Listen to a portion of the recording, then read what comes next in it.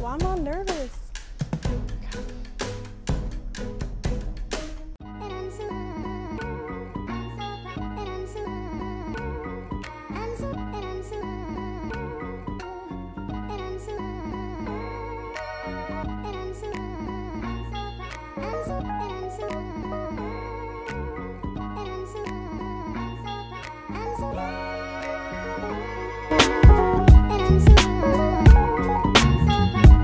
Greetings, Chris here. Today I want to look into something that might seem obvious to some of you, to others not so much, mostly due to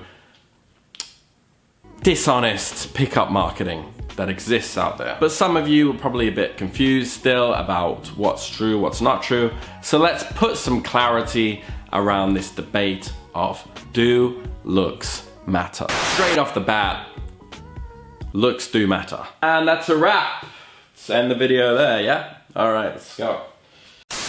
The reason looks matter is like nearly everything, it's based on your evolutionary psychology. In order to protect ourselves from things like disease or just overall danger, humans over time have developed this defense mechanism for deeming what is to be avoided and what is okay or what is healthy. If the milk turns out to be sour, I ain't the kind of pussy to drink it. It's similar to how we won't eat certain foods after we smell them. I mean, if you think about it, what really is a good smell and a bad smell? It's just come from evolution.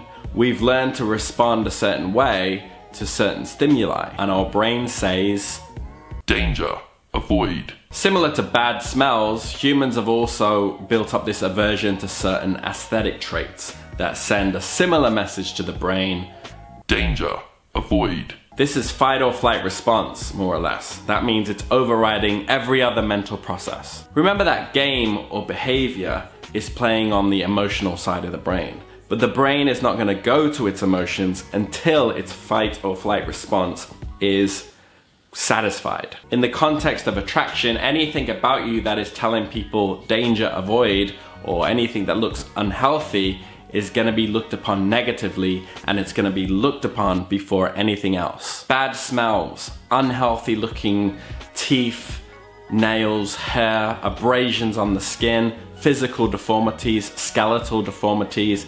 disabilities, your physique being either underweight or overweight. Now, some of these issues can be dealt with easier than others, but the fact is they do have to be dealt with before anything else. You have to figure out how to make these things not immediately apparent, or at the very least, if you can't control it, figure out how you can go about using your behavior to own the situation. At the very least, you need to be doing that.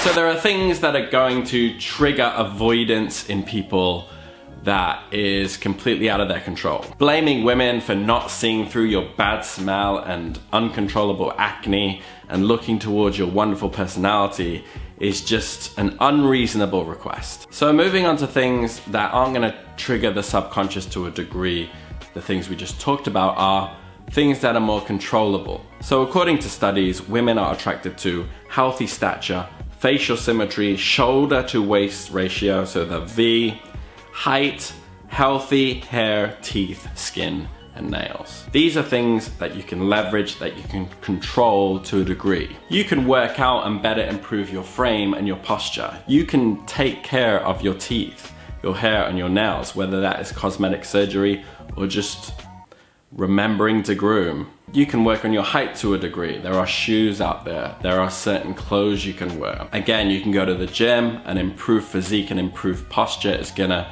change, it's gonna improve the way you carry yourself. It's gonna make you look a little bit taller. To sum up, you gotta start thinking about these things realistically. Okay, how does the brain work? What makes sense? What is realistic? The brain works in an act first, ask questions later fashion. If a crocodile jumps out of a river and starts running at you, you're not gonna stop and think whether it's a friendly crocodile, whether that crocodile is gonna face a moral conundrum about eating you the closer it gets. No, you just fucking run up a tree. So there are things about you as well that are gonna trigger this amygdala, this fight or flight response. And to reiterate, people will respond to these things without questioning them. Moving on from this, people are then going to look at how they feel about something emotionally. How you make people feel emotionally is going to come down to partly how you carry yourself best you can, but also your behavioral traits. And this is where game comes in. The logical part of the brain will come into play as well, but it's easily bypassed by emotions, and it's easily bypassed by fight or flight. My closing advice is to understand, accept, and leverage. You gotta leverage everything you can the best you can, okay? At the very least, if you can't control something, then leveraging it the best you can is gonna mean just owning that. A confident guy in a wheelchair making jokes, making digs at himself is gonna be a lot more liked than a guy in a wheelchair sulking in the corner, making everybody feel bad. It's shitty, but it's true. I'm not here to feed you bullshit. I'm here to give you advice on the most effective strategy and route you can take. And of course that means by leveraging everything you can to the best of your ability, it's gonna increase your chances in the sexual marketplace. Don't bother leveraging your game if you're triggering avoidance. If you're triggering people to look at you and scream, that's not game that needs to be worked on. Work on the big things first. Also, very importantly, stop listening to pickup companies talking about you can get any girl you want with just this magic secret, this magic pill. They're saying what you want to hear. It's a manipulation tactic. So I hope this provides some insight. If it did, drop a like, subscribe for more updates, and I'll see you again very soon.